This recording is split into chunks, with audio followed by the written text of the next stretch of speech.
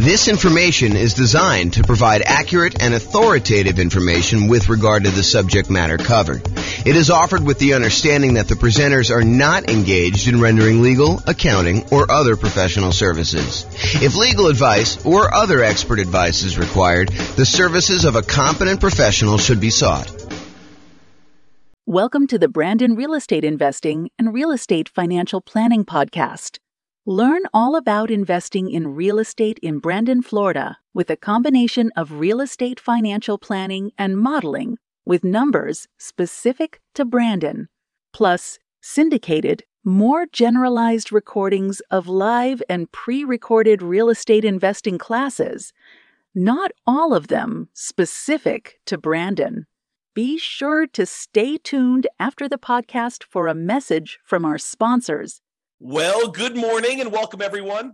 I am your host, James Orr, and today we have another, I would say, somewhat exciting class. This is sort of the class to get you ready to get a mortgage to buy investment properties, whether that's doing it as an owner-occupant to do like the nomad strategy or house hacking, or to go out and just buy straight up non-owner occupant investment properties with 15% down with PMI, or 20% down, or 25% down, or 30% down, or whatever it is you're doing there. So today is sort of like the preparation, like the things you wish you could have known preparing to go get a mortgage. That's what we're going to cover. So number one, it is important, I think, for you to understand the qualification requirements that the lender is going to have for you way before you are actually about to get the loan. In other words, you should not do this. You should not say to your real estate agent, let's go look at properties tonight, find the property that you want the first time out accidentally, which happens all the time, and then be scrambling to figure out what you need, what you should have done 3 months ago in order to get your loan. The time to do all of this work, the time to find out, hey, what am I going to need to provide to you? What are the qualifications for this particular loan program that I'm looking to do? How does it impact me with my specific credit score? And I will tell you, we are in a state of flux. I'm recording this live on April 27th, 2023. And I believe May 1st, a whole bunch of lending changes hit the market. So you really do want to call your lender and find out, hey, what are the requirements going to be for me? How is this going to impact me with my specific credit score going to get this, whatever it is you're trying to do? And so you need to call your lender. You need to find out exactly what the qualifications will be long before you are out looking at properties ready to buy a house. You really want to take care of this stuff and this is more of a bigger picture, like philosophical thing. You want to be strategic about your real estate investing. You don't want to be just focused in on, okay, the very next thing I need to do, let's just focus in on doing that. No, I think you need to be thinking 1, 2, 3, 4, 5, 6 steps ahead, which is why I think you want to go through the process we've outlined for the entire real estate investing strategy. Sure, you can do it if you're like under the gun and you feel compelled to really do it right now. Yeah, you can do some things and then kind of like learn as you go.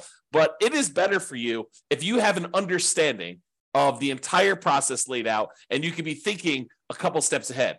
As you'll see in some of the tips we're going to give you here, it helps if you started this stuff 6 months, 3 months, at least a month before you're ready to go, so that you can do some things to improve your cash flow, optimize your real estate investing, optimize the loans you're getting, understand like some of the criteria, how these things fit together, how they work, and what your limitations might be, so you don't kind of paint yourself into a corner or get yourself in a situation that you don't want to be in. Okay, so step number one is definitely call your lender to find out exactly what the qualifications will be long before you're going to actually apply. And if you're self-employed, this is even more important, in my opinion.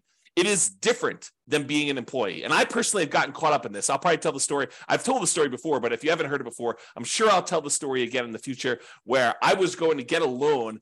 And because I was an owner of a company, I got stuck in this situation where I could not qualify for the loan, even with amazing income, even with amazing reserves. I ended up having to buy the property. I ended up buying 2 properties at the same time. I ended up having to buy one of the properties for all cash. And the other one, I had to get my parents to co-sign with me. A year later, when everything was kind of like unworked out and they kind of like all cleared up, I was able to just do a refinance on the property. But it was very weird as a 45-year-old man calling my parents and saying, hey, so really weird things going on here. I'm trying to buy 2 houses. I'm going to buy one of them all cash. I don't want to liquidate some other investments to buy the second one cash, and I'd really like to have a loan on it. Would you be willing to co-sign for me on this loan?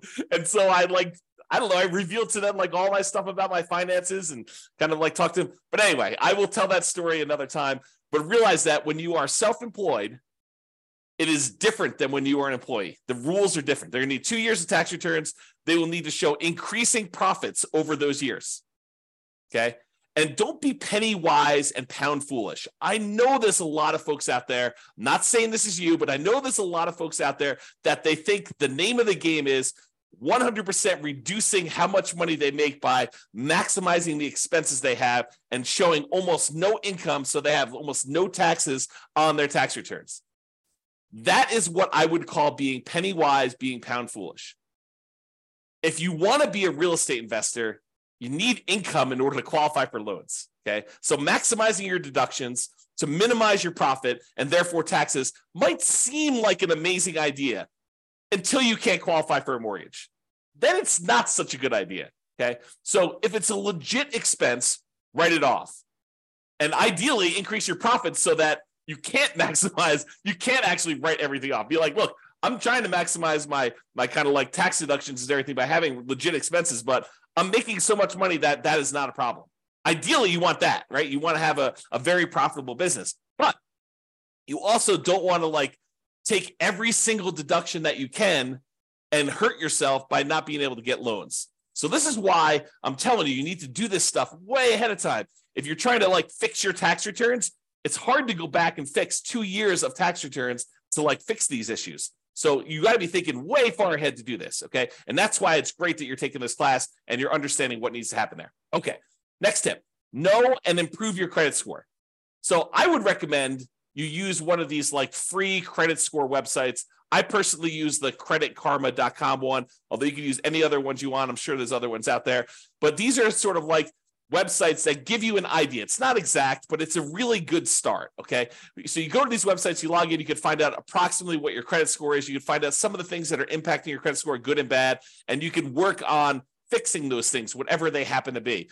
If you notice on there's something ugly that you're like, oh, that's not correct, then go get it fixed. If you got something on there that's ugly and it is true, and you know that you probably should have paid that bill, maybe you go and that's one of your key areas of focus because you really do want to improve your credit score, okay? Now, lenders are typically going to use your middle credit score. There's usually 3 scores. And the lenders are typically going to use your middlemost one. So they're going to ignore the low one, they're going to ignore the high one, and they will use your middle one. There probably are some exceptions to this. I'm sure these policy changes over time, but realize that's what I think you're going to see. Talk to your lender to get the definitive for your situation with whenever you're actually doing it. Now, it is a federal law, I believe, that you can request a free copy of each one of your credit reports each year. So there's 3 different reports. I don't remember the name of them, like Equifax, TransUnion, and something else, right? So there's like 3 different ones, and you can request a copy of them for free once per year for each. So what you could do is you could say, okay, every 4 months, I'm going to request a copy of a different credit report, and then you could always have a new credit report sent to you every 4 months. Then what you do is you could look at that credit report, see what's being reported on that one, fix any inaccuracies, address any credit blemishes you have on that, improve it. Then 4 months later, you pull a different credit report. You ask for another free one, but from a different company because you can get one each year. And then you do the same thing. You fix any inaccuracies, you address any credit blemishes, you try to improve on this. You're like studying this, you're going on websites, you're reading about things, trying to improve it, or you're talking to your lender if they're qualified to be able to help you, which we'll talk about here in a second. You're really trying to maximize and improve this, and you're doing this consistently over time to improve this stuff, okay? Then after you've got to the point where you've requested the 3, then you can go back and start requesting the first one over again 4 months later. So you're constantly cycling through and doing that every 4 months if you want to do that, okay? Now, why am I making such a big deal about knowing and improving your credit score? Because your credit score can impact your interest rate, the mortgage interest rate you can get, which impacts your cash flow. We're in a market where prices have gone up a lot in the last few years. Interest rates are up a lot in the last year plus. Rents are up, but they're not quite up enough to counteract these really, really high prices and the really, really high interest rates, so that it's harder than ever to have great cash flow on properties. Okay. You can put more down, which does improve your credit score, and which does improve your mortgage interest rate, which does improve cash flow. And you can do all of the other 88 strategies that we have for improving cash flow. However, what I will tell you is one of the factors that improves cash flow is your credit score. Higher credit scores tend to get better interest rates. So it's worthwhile for you to fix this stuff, especially if you plan on doing this repeatedly. You don't want to have, something that you could fix upstream, your credit score as an example, that is going to have an ongoing repeated impact that is going to last for, in some cases, 30 years. You go get a mortgage interest rate in a property, and if you decide that you're not going to ever sell that property or refinance it away, that's something that sticks with you for 30 years. Now, sure, you could decide to use a strategy where you're paying that thing off early, or you're refinancing out of it, or you're selling the property and getting rid of the loan. But in some cases, when we're optimizing for achieving financial independence, we're choosing to keep loans, even if they're slightly subpar. Okay? So improve your credit score, because this can impact your mortgage interest rates, which impacts your cash flow. The time to do this is not when you're shopping for a property. Okay, you probably can move the needle a little bit while you're shopping for a property, but really you want to be thinking about this 3 months, 6 months, a year, 2 years ahead of time, so that you can get all of your stuff fixed and you can really optimize this. It's not just like a little bump, it's like the massive changes that you can make. Now, some lenders are qualified to help you improve your credit score. They know what impacts credit score. They've seen it, they've done it. They have real world knowledge, and they can assist you with this. And I would rely on them. I would lean on them to help you do the things that you need in order to improve your credit score.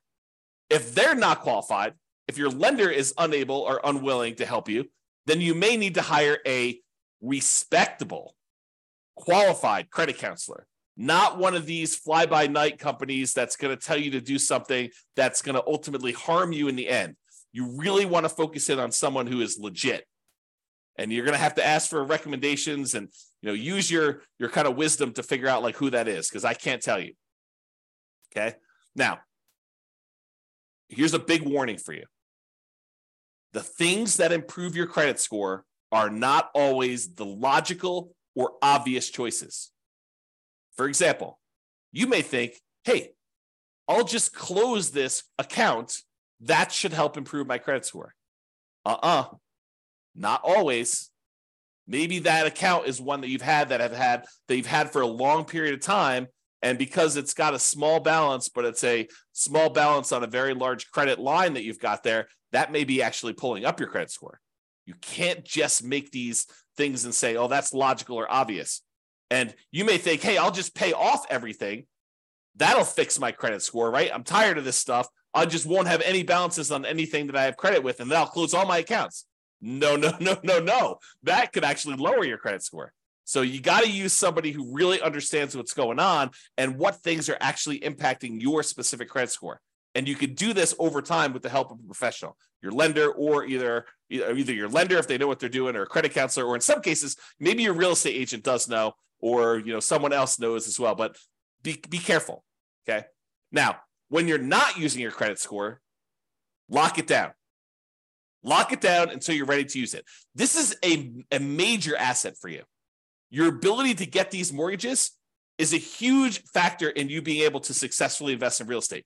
Yes, you can do it if you don't have credit yourself, if your credit is bad, but it is so much easier, so much better if you're able to go and use your own credit score in order to qualify for these properties on your own. It eliminates a lot of headaches, a lot of hard work. So you really want to protect this. You want to make sure that you protect your credit. And one way to do that is to lock that stuff down. Do not leave it open. Don't allow people to go. You want to make it so that it's inconvenient for you to go buy anything with credit, where you got to call up and you got to say, okay, unlock my credit score for 24 hours so that, this company that I'm using to get whatever loan you're doing, a car loan or furniture loan or whatever you're doing there, or don't do those at all. But I mean, really, you could go and do this and lock it down after you're done. Immediately lock it back down. Protect yourself, protect your credit, protect the credit of your family members too. And this is not just you, But if you love somebody, help your parents lock down their credit score, right? Because you don't know when they're going to start to get a little bit confused, and they may do something that they will regret. Help protect them, okay? All right, so lock it down until you're ready to use it.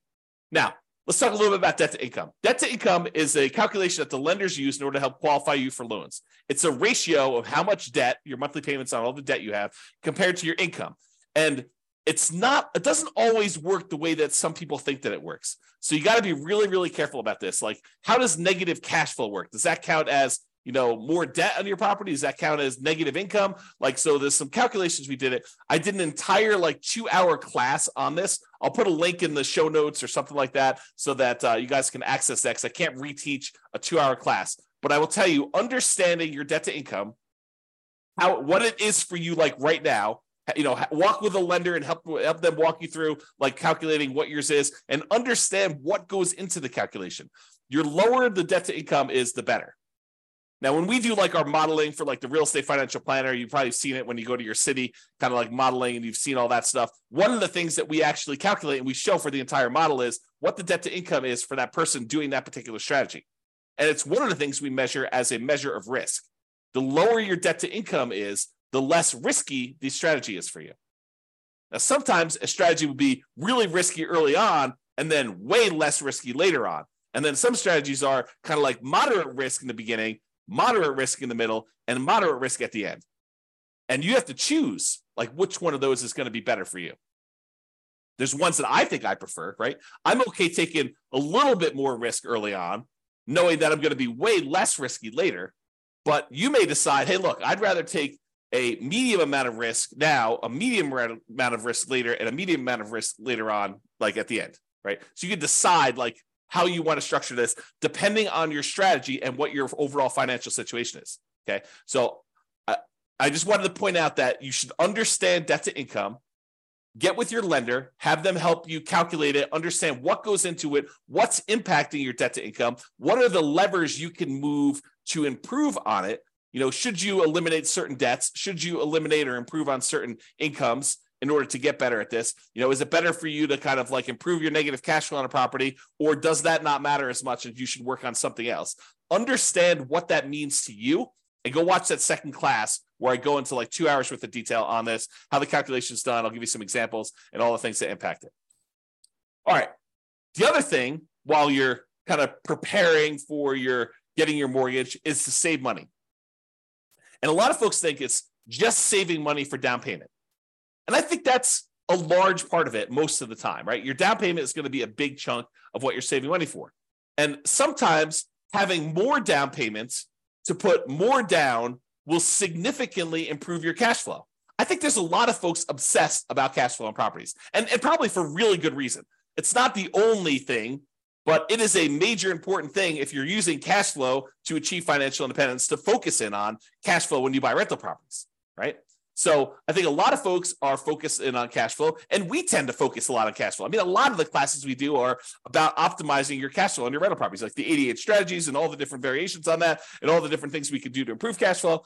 But one of the things we talk about when we talk about improving cash flow is putting more money down and the multiplied impact that can have. Sometimes it's just reducing the amount you're borrowing. You put more down, you borrow less, so your monthly payment's lower. That means your cash flow is improved. Sometimes by putting more down, we kind of pass a threshold for the lender where that actually changes. It improves the interest rate.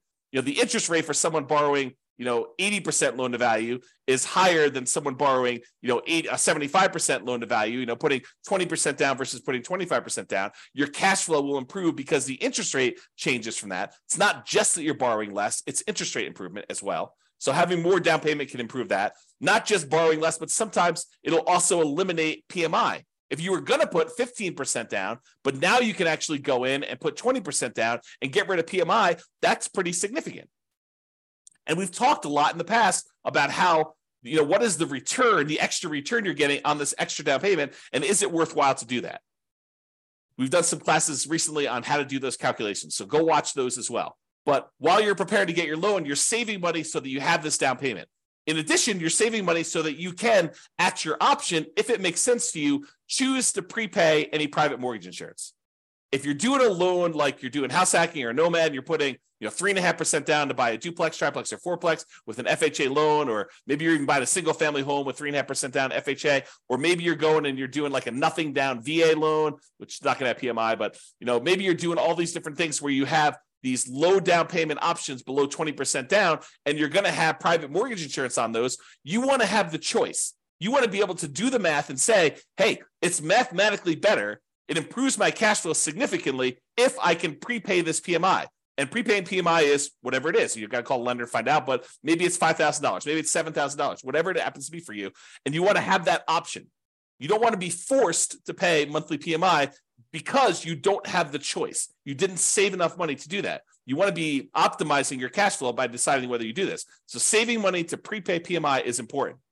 Making sure you have enough money, you save the money so that you have the closing costs and you don't have to negotiate and have seller concessions, because it's not doing seller concessions by choice because it optimizes your investment, which it often does, but you want to actually have the choice of you paying closing costs yourself to improve cash flow, not raising the price and getting the seller to include some seller concessions in there, okay? So saving money for down payment, prepaying PMI, closing costs, and maybe, as we covered in a separate class and like multiple times, is buying down your interest rate. It may make sense for you to have extra money to buy down your interest rate because that could improve your cash flow a lot.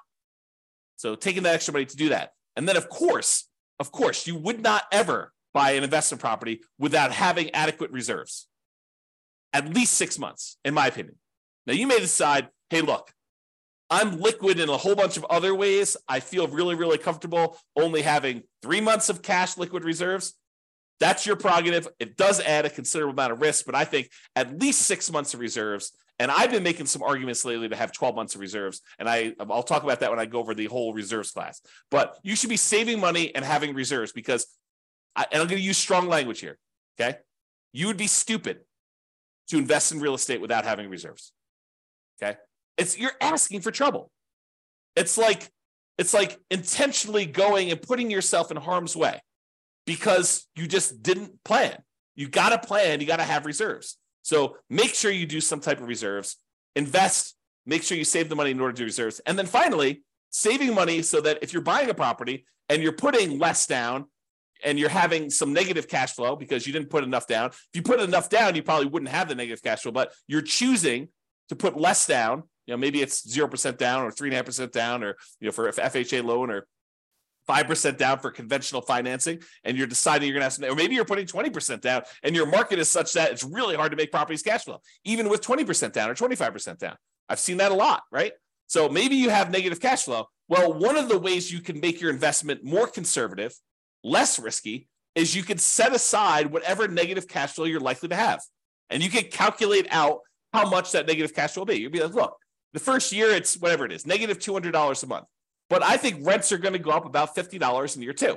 So the next year, it's going to be negative $150 a month. And I think the rents will go up another $50 when I renew the lease the year after that. Okay, well, now it's only going to be a negative $100. And then the next year, rents go up $50 and your negative cash flow is going to be about $50 a month. And then the year after that, you raise rents $50 and you don't have negative cash flow at all. Well, you could sum up $200 a month in negative cash flow for the first year, $150 a month in negative cash flow in the second year, $100 a month in negative cash flow in the third year, $50 a month in negative cash flow in the fourth year, and then zero from then on. And you could say, what is the sum of all of that negative cash flow until this property is actually likely to be very positive? And you could set that money aside in a separate account, maybe right next to your reserves, might not be the worst thing in the world, and then have that money just sitting there because you know you've got negative cash flow coming. So why not set it aside? It's probably cheaper to set that negative cash flow aside than it would be to put more down in down payment and actually get rid of the negative cash flow. So you could do this calculation, right? And we will do this calculation in future classes because it's a calculation I do. But you can calculate out, hey, if I put this amount down, that reduces my monthly payment by whatever it is. It's about, the general rule of thumb is for every $10,000 you put down, you end up saving about $50 a month in your monthly payment. So if you set aside, $10,000 in order to reduce your monthly payment by $50, that would save you $50 a monthly payment. But if you look at your negative cash flow, if I save up, $2,400 in year one, and $1,800 in year two, and $1,200 in year three, and $600 in year four. If I do my math right, that's probably around $6,000. I don't know exactly what it is. I'd have to go add them up, but just off the top of my head, it's probably about $6,000. Well, $6,000 to get rid of like your negative cash flow risk, right? It doesn't completely eliminate it, but it really reduces it when you set all the negative cash flow aside up front versus putting an extra $10,000 down just to save $50. Might be better to set that $6,000 aside for your negative cash flow. And that's what I'm talking about. Okay. All right. So saving money, down payment, prepaid PMI, closing costs, buying down your interest rate, reserves, and negative cash flow, setting aside any negative cash flow you have. All right. Let's talk about what you're likely to be requested in form of documentation from your lender in order to get the loan. They're likely to ask you for a loan application and or a personal financial statement. Okay. They're usually going to ask you for a color copy of your ID, some type of state-issued ID, any recent W-2 and pay stubs, any proof of any other sources of income you're getting as well. So if you're getting some type of income from a side hustle or whatever, they will likely ask you for that as well. The last 2 years of tax returns. So start early, make sure they're done good, done right, done correctly, and that you're optimizing for not just, saving everything on your taxes, but being able to get a loan. Last 2 years tax returns, they're going to look at those. All your bank, your investment, your IRA account statements, usually about 3 months worth. Could be 1 month, could be 3 months, but usually I'd save about 3 months worth knowing that that's coming here. They also want to see documentation of where you're getting the down payment from. You can't just borrow the down payment from mom and dad. You have to document where that's coming from. Documentation of any large deposits in your account. If you got a lump sum from something, they're going to want to know about that. And then on each one of your properties, any of the leases, proof of insurance, any HOA documentation for the HOA and payments related to that, mortgage statements for all the properties you own. And then if you closed on any properties recently, they're going to want to see the HUD-1 or settlement statements for all the recent purchases. So that's a good general list of what you might expect to see a lender request from you. So now why don't you start putting it together in a nice, easy to find, organized place so that when the lender requests it, it's all in one spot, which is what I'm going to talk about next. And I will point out one other thing about the list of documents, that your lender may have additional requests. They may have less requests. But if they have additional requests, you have two choices. You can get all worked up and upset over it. Oh, why do they need this, and complain and everything like that? You can just say in advance, hey, I know that they're going to request other stuff. I'm just prepared. I'm going to just give them what they need because they're my partner in this. They're willing to loan me 100% of the purchase price, 95% of the purchase price, 80% of the purchase price, 75% of the purchase price. They're coming to the table with a large chunk of money to help you acquire these assets, to help you acquire these real estate investments. They're a financial partner for you. And your financial partner says, hey, I need a copy of your cable bill. And you're like, why do you need a copy of my cable bill? Or you could just say, sure, partner, I'll show you my cable bill. No worries. Here you go. Whatever you need to see. All right. Organize your files. So you're going to need this stuff. So why don't you get organized and stay organized? Store all the files that your lender will likely request from you in a well-labeled, organized folder on something like Dropbox. And I use Dropbox because not only does it keep a backup and it stays organized and stuff on your local computer and any other things you need, like if you're out with your lender and they need something, you can send it via your phone or your computer or go home and do something. But you can also share the entire folder with them, and then they'll have the most up-to-date stuff that they need. They'll probably request you the link again, but you can give them access to it and just have your files organized that way. Keep that folder updated with your latest tax return. So as you file a new tax return, just put a copy in there. Any pay stubs you get from work, scan them or use them from your email, save them into that folder, store them there. Any property records you have that you're going to need to share with them, put that in there. And I have a typo here. I'm going to just go ahead and correct that. As you get updated versions, save them there. That way all your files that you need to send to lender are all in one place. And this is especially helpful if you're going to be getting loans regularly, or you're going to be buying a bunch of properties all in a row, and you're going to need to use this like more than one time. It'll really help you. Okay? In conclusion, understand what the rules of the game are. what your expectations and the qualification standards are for getting loans. And then get and stay organized to make applying for loans fast, easy, and low stress. And I'll add one other thing. Start early. Be thinking strategically ahead of time. Okay? Start early and think strategically.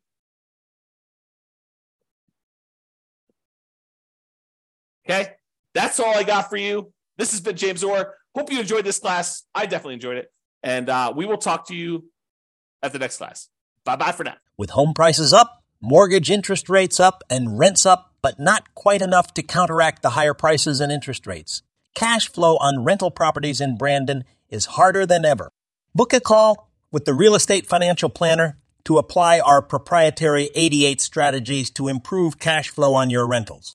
See the show notes for a link to schedule your call and improve your cash flow today.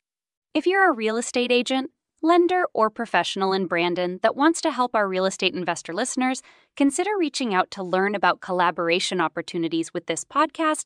We'd love to add more value to our listeners by having you assist our investors buy, sell, and finance their real estate investments.